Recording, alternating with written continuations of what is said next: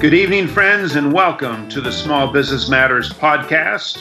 It's the only podcast that truly matters to small business. My name is Tim Fulton, the founder, chief evangelist for Small Business Matters, and I'm your host for tonight's podcast. My co-host is Taylor Fulton, the director of marketing for Small Business Matters. Hello, Taylor. Hey, how are you doing?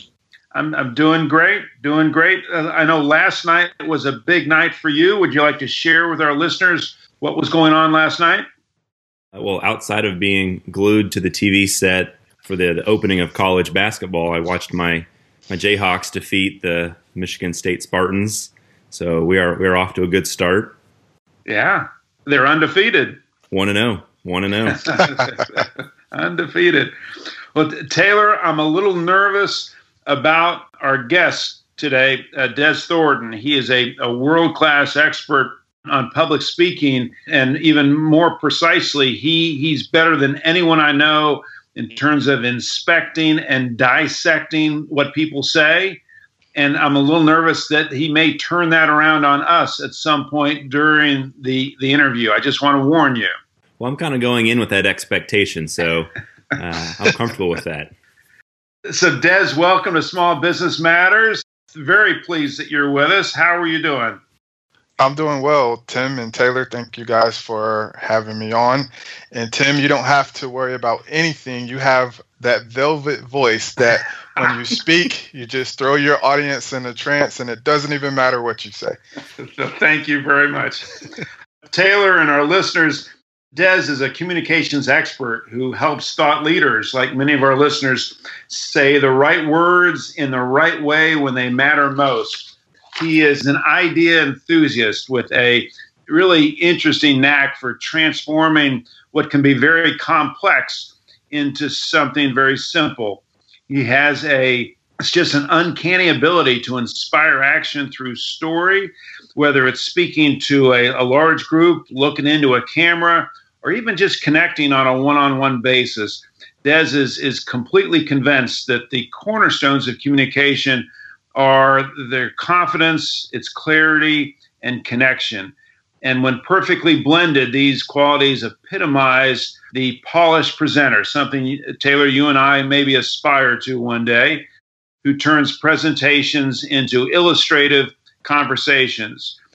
Dez was professionally trained at the University of South Carolina and also through Dale Carnegie. He's was the 2014 president of the Georgia chapter of the National Speakers Association.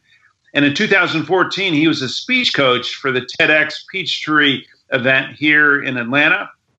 Also in 2014, he was the winner of Speak Tank, which was a speaking competition that was hosted by the National Speakers Association. So Dez, again, a nice warm welcome to the Small Business Matters podcast. Thank you so much for being with us. Tim, it's my pleasure to be here. And after hearing all of those different things, I think I'm even a little bit afraid to speak right now. Well, let's get started. I can't wait to get started. Dez, start us off. Share with our listeners a little bit about your professional background and how did you end up where you are today with your own practice, helping CEOs and leaders become better and more effective speakers. How did you get here? Yeah, absolutely. Well, when I graduated from college, I took a job with the federal government, and I was working in public relations for the Social Security Administration. And in that role, I was called on to speak quite frequently to explain some of the complex programs as well as computer systems to members of the public as well as Social Security staff. And so in that process, I figured out how much I enjoy speaking and became curious to know, where do the professionals or the big boys and girls really hang out when it comes to speaking? And so, like most people, I did a Google search looking for professional speakers. That landed me at the Georgia chapter of the National Speakers Association. And the rest is history, so to speak.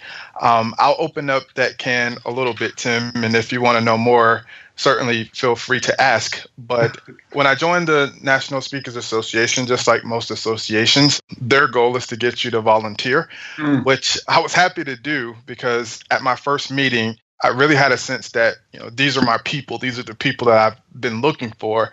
So I was able to be around professionals who presented full time, made a living either doing speaking or coaching. Towards the middle of my journey, somewhere around year 5, I had the good fortune of being connected with 2 mentors who were both speech coaches and university professors of public speaking. And so they, I guess, feeling sorry for me, decided to show me the ropes and even took me on the road with them to do some training, and would even hand me clients who, didn't necessarily fit their criteria. And so I had a chance to learn from masters and was handed a few clients. And then from there, just started to grow my own practice. That's great. And Dez, I've heard you share a story, and I think it was when you were maybe 9, that was very influential in terms of your career choice. Do you mind sharing that story with our listeners?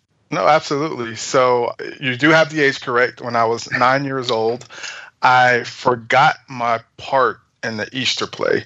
Oh. And leading up to this play, my mom had done insane preparation, every day after school, even before school sometimes, and memorizing this part. And at the age of 9, I had been in the Easter play for about 4 years at that point. So I considered myself to be a veteran. But the thing that changed this particular year is my Sunday school teacher decided that I wasn't going to be able to just read the words from the page. I had to memorize them. And I failed to understand exactly what that meant until I was in front of that audience. And so I sort of learned the hard way, froze in front of the audience, had the sweat, down my back and everything, and nearly passed out. And after that, my mom took that opportunity to impart a lesson to me about how important it is to be prepared and also to own the moment when you present. And so from the age of 9 all the way through this moment, I have always taken speaking seriously, and I can identify with people who have nerves and anxiety around speaking. And so, like you said in the opening, I somehow have this knack for helping people say the right things when it matters most. It's a great story. So, Des, tell us a little bit, what is an example of a typical client engagement for you? Okay, so typical client engagement. So are you wanting to hear what the process is like when I engage a client? Yeah. Okay. Well, of course, most times the business is referral. As you well know, Tim, when you're working at a senior executive level, not too many of those folks jump on Google or Facebook looking for a resource to help them. Usually that comes from some type of referral.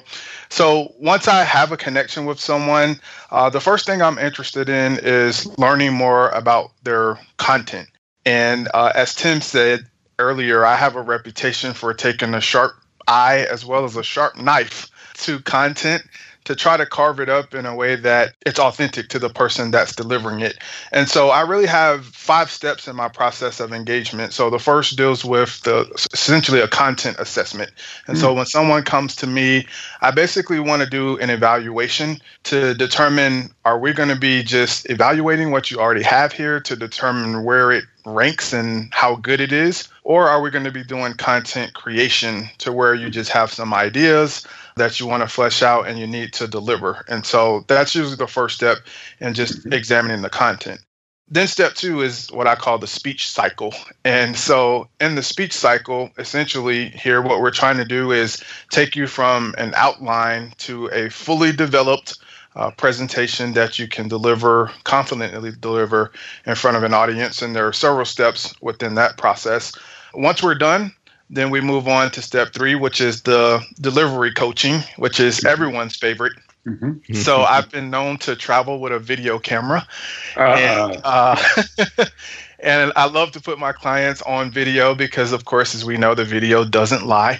Mm-hmm. So to give them an opportunity to create sort of that real world situation, imagine yourself on stage or imagine yourself in front of the room and taking that feeling. What does that feel like? Mm-hmm. And we actually go through and I really look at 4 different things. So number 1 is the content. What are you actually saying? Number two is the delivery. So how is that delivery coming across? Body language, gestures, all those good things. Number three is visuals. So if you have PowerPoint, video, or something like that with the presentation, we examine those as well. And then the fourth thing is question and answer, which is always critically important. So the last two steps in the process, step number four is actually on the presenter. So, unfortunately, I can't go out there with them when they make the presentations. Wish I could in some instances, sure. But they have to do that on their own. And then the last thing we do is a follow-up. And so we look to see, what worked, what didn't work. I like to focus on strengths and opportunities when I work with clients. And so what things are you really good at and how can we do those things better? And then what things are opportunities, things that we may need to work on. Wow. So 5 steps. That is very comprehensive. And, who knew that there's so much that goes into a great presentation. So, Dez, I'm curious, you've worked with a number of my clients and they speak so highly of what you've been able to do with them. Why is it that so many successful, smart CEOs struggle so mightily with being effective communicators and effective presenters? Where's the disconnect there? Yeah, Tim, that's a great question and something I've been trying to figure out for quite some time. I don't think that there's necessarily one thing that contributes to that. Obviously, some people are born with natural talents, where they can communicate, and then others have to work harder at it. If there was one thing that I had to narrow it down to, I would say it would be time. And really time from 2 perspectives. Number one would be those busy executives, obviously by nature, don't have time for the presentation and the time that it takes to prepare.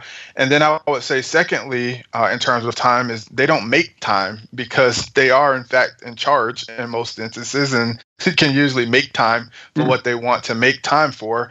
So the thing that I've learned is just the speech process and creating a presentation is so labor intense.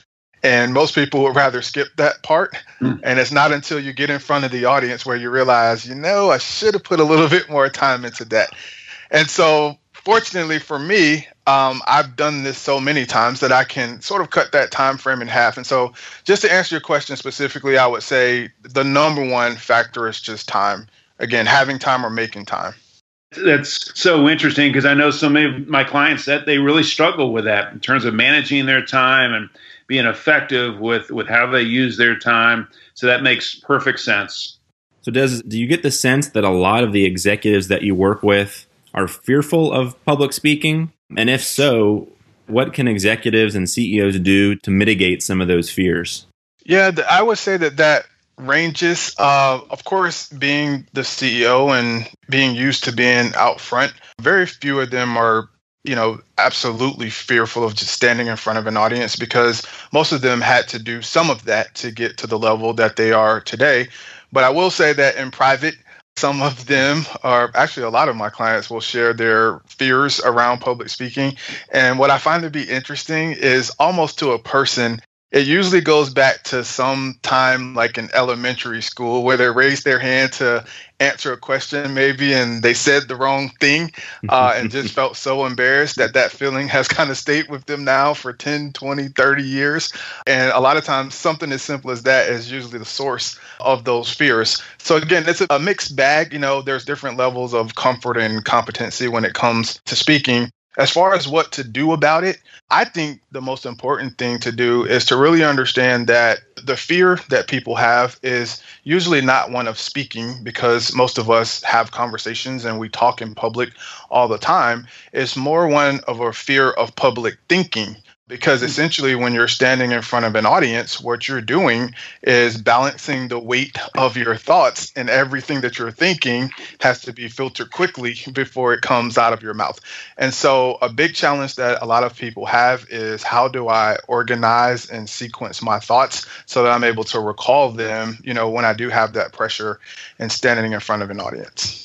So, Dez, I know, working with a lot of successful, business owners and CEOs, some of them are better than others. What are some of the typical mistakes that you find that particularly maybe newer presenters make? What are some of the typical mistakes they make? Tim, I would say the first thing that usually applies to all presenters, myself included, is the curse of knowledge. And you and I have talked a little bit about this before, but the curse of knowledge essentially says that once you know something, it's hard to remember what it's like not to know it. And so, in effect, many presenters present over the heads of their audience because they assume that they understand things that they don't. And I also find that many presenters think that standing in front of an audience is a place where you're supposed to display your smarts. And so they get into these complicated theories or policies or rules, whatever the nature of the business is. And they do, in fact, prove that they're smart enough to confuse everyone, but they lose sight of the goal, which is for the audience to be able to leave that meeting or that presentation with some information that they can, in fact, take action on. So that's across the board and pretty general. As far as beginning speakers, I would say one major thing with beginning speakers is a fear to tell stories in their business presentations. Particularly if they're, young and trying to prove themselves in their industry or to, a superior within a company. Usually they want to get, right down to the facts and to the results. But of course, we know that when we make decisions in life and in business, there's a lot of emotion tied into those decisions. And so you would truly be doing yourself a disservice if you don't tap into the emotions of your audience when you're speaking to them, even in a business capacity. And of course, there's a right and a wrong way to do that. So I always say that, from the start, you should go for the heart in any presentation. And if you get the heart first, then you can go for the head. The younger presenters, younger CEOs, or younger speakers in general tend to go straight for the head and forget about the heart totally. So I would say that's a major disconnect. So keep it simple and the use of stories. And yeah, that makes perfect sense. So Dez, I have to ask, because I know I have my fair share of public speaking moments that have gone south. What, without naming any names, what is a story or a situation that you were coaching somebody and you were watching a presentation or a speaking engagement go south very quickly? Oh, Taylor, excellent question. So there was a presenter that I worked with for 2 months, and it was for the TEDx Atlanta, and it was several years ago. This speaker was in another state. And so he and I didn't have an opportunity to practice face-to-face, but we would get on Skype and we would go over the content, time and time again. And so I was very comfortable just with his retention of the information. Well, when he gets to Atlanta, the first day for practice, I meet him at the auditorium where the event is going to be held. And he gets on the big stage and he stands on the red circle TED carpet and totally freezes up at practice. No. And he's like, this is, it was like the stage and the room was empty pretty much. And he just felt like the moment was too big for him. And so I spent the rest of that day convincing him that he could do this, he had to do this. And so the next day of the day of the event, he did deliver the presentation. It wasn't a knock your socks off presentation, but he made it through it without the audience knowing, the nerves and things that he was having. And so what's interesting is at that event, there was a friend of mine there who knew this situation. And so as I'm watching him speak, I nearly have like both of my hands in my mouth, biting my fingernails off. And my friend takes pictures of me watching this person speak. And he, so he sent me like a caption, like, this is commitment. This is a father watching his son. So every time, someone speaks and I've been involved in the process, I mean, obviously I'm invested from a standpoint of time and I want them to be successful. And it's also a reflection of me. And so I am nervous quite a bit anytime someone is presenting. I bet. That's a great case study. Yeah. So Dez, I want to ask, before we get to my favorite part, which is the rapid fire questions, I'd like to ask a couple questions around technique, around presenting, just things that I hear maybe from my clients that they might ask. The first one is, how important is it to memorize a presentation versus having notes? Is it okay to use notes, or should I always try to memorize the presentation? Tim, that's a really challenging question, and one within my discipline that's talked about a lot. Mm-hmm. And I think that different people have different opinions on this. The primary thing that I always think about is making the presenter comfortable. So I may, for example, work with someone who's completely competent and they can deliver the information, but they need those notes there just as a crutch to know that they're there in case they need them. And so obviously in that situation, I wouldn't fight them on that. Whatever's going to make you comfortable. My position usually is as long as the notes aren't a distraction, then the notes are fine. Mm-hmm. My personal preference for presenting is not to use notes at all. And the reason for that is I feel like I can engage the audience better if I'm not relying on notes. And so, Tim, you've seen me present several times, and I've never used the notes because I make the time investment up front. I do have some shortcuts that I use to help me internalize presentations, and so that's always a good thing. But I don't necessarily think it's air quotes bad for a presenter to have notes. I think as long as you are interesting and you're engaging, the audience won't even think about the notes. But it's one of those situations where if you're bad, then they're going to look and try to pick everything apart. It's like the blood in the water, kind of theory. So I always suggest to presenters, like, you need to be comfortable. And again, that comfort level varies just depending on the individual. And Dez, tell me if I'm wrong, but it seems like you have shared a system that you have for remembering your presentation, and it seems like maybe it involved a baseball field. Yes. Do you mind sharing that with our listeners? Absolutely. So basically, I create these visual maps to help you with your presentation. The theory behind that is that our brains sort of remember images as opposed to words.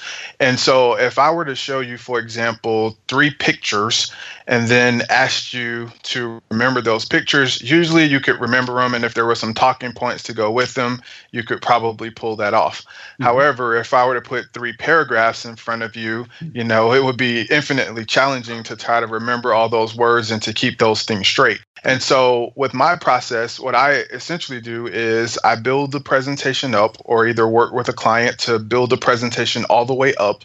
And by that, I mean scripted all the way out. Every word is scripted out. And then from there, we want to tear the presentation back down. And so when we tear the presentation back down, we want to end up at one of those memory maps, like the baseball diamond, which you mentioned. So the point of the baseball diamond is just helps the presenter position their ideas at different places on the baseball field. And because they can remember where home plate is, for example, or first base, for example, if we were to attach words to those different positions, then it just makes the process of recall much easier, and it puts the speaker at ease when they're in front of the audience. Now, Taylor, you played a lot of baseball. Do you think that would be helpful for you? Oh, absolutely. That would be fantastic. Dez, here's another one, and you referenced this, the use of nonverbal communication, and specifically the use of gestures. How important is that as a presenter? And even as small as, what should I be doing with my hands when I never know, should my hands be up? Should they be down? Absolutely. So gestures are huge. And the reason that gestures and body language is so important, because when your audience is listening to you, they're also watching you. And as we all know, we communicate nonverbally in many ways. And so if your body is not in agreement with the words that you're saying, what that is going to signal to your audience members is that you're not in sync for some reason. And I always give my clients the example of, if you were sitting down listening to someone making a pitch or presenting something to you where they wanted you to take some type of action, whether it was to buy or to do something, I'm sure we've all been in a position where what the person is saying makes complete sense logically, but for some reason, your gut tells you that you should hold off or you should just say no for now. And a lot of times we don't even know why. We don't know where that comes from. Well, usually that's triggered by the fact that you're sensing that this person's body is not in alignment with their words. And so when there's that conflict, no matter if you're, making a small presentation or a large presentation, it's just another piece of information for your audience to take in. And again, if they're not in sync, then you're going to be literally sending the wrong message. So a few things about gestures and just what to do with gestures. So the big question you asked him that everyone asks is, what in the world do I do with my hands? Because for most men, it's like we go straight for the pockets. It's like, well, let me just put them in my pockets and I don't have to worry about them. So what you should do with your hands is just let your hands drop to your side. Now, that's the default or the base position. That feels awkward and it feels really weird. But if you were to look at yourself on video, which I point out to my clients quite frequently, or if someone were to take a picture of you just standing with your arms by your side, it looks totally normal, but it feels weird. But when you have your hands down by your sides, what will happen is you will automatically go into your normal gesture pattern for conversation. So some people use their hands a lot when they talk, others not so much. They're more specific with their gestures. But whatever that default gesture pattern is for you, if those hands are at your side, it's eventually going to say to your brain, your mouth is moving, so your hands need to do something. And so I think in terms of what should I do with my hands, the thing to really focus in on is when you're not speaking, or if you don't know what to do with them, just drop them down to your sides, and then your brain will kind of take over and do the rest. Wow, that's fascinating. Dez, one more quick question, then I'll turn it back to Taylor. So I know you work with individuals on 1-hour presentations or longer, and you've also helped people with TED Talks, which are typically 10 to 15 minutes. So which of those two would you say is harder to prepare for, an hour presentation or a 10-minute presentation? The shorter, the more challenging. Obviously, you have less real estate, so you have to really pack those ideas into that small space and be concise. Whereas obviously, if you have an hour, then you have much more time to elaborate on specific points. And so there was some famous person, I don't know who to attribute this to, maybe Winston Churchill or someone who was known in history for their oratory skills. And they said, if you need me to speak for 1 hour, I'm ready to go right now. If you need me to speak for 5 minutes, give me a week. And so I think that sums it up pretty good. I love that. All right, Taylor, now a favorite part of our broadcast, the rapid fire questions. I'll turn it back to you. Are you ready? Yeah, I'm ready. Okay. So Dez, we'll try to keep these to just a couple sentences. First off, what's your favorite speaker?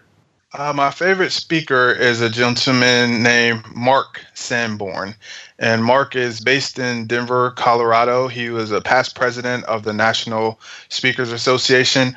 I like Mark because he's not one of those overly dramatic, standing, jumping up and down kind of guys.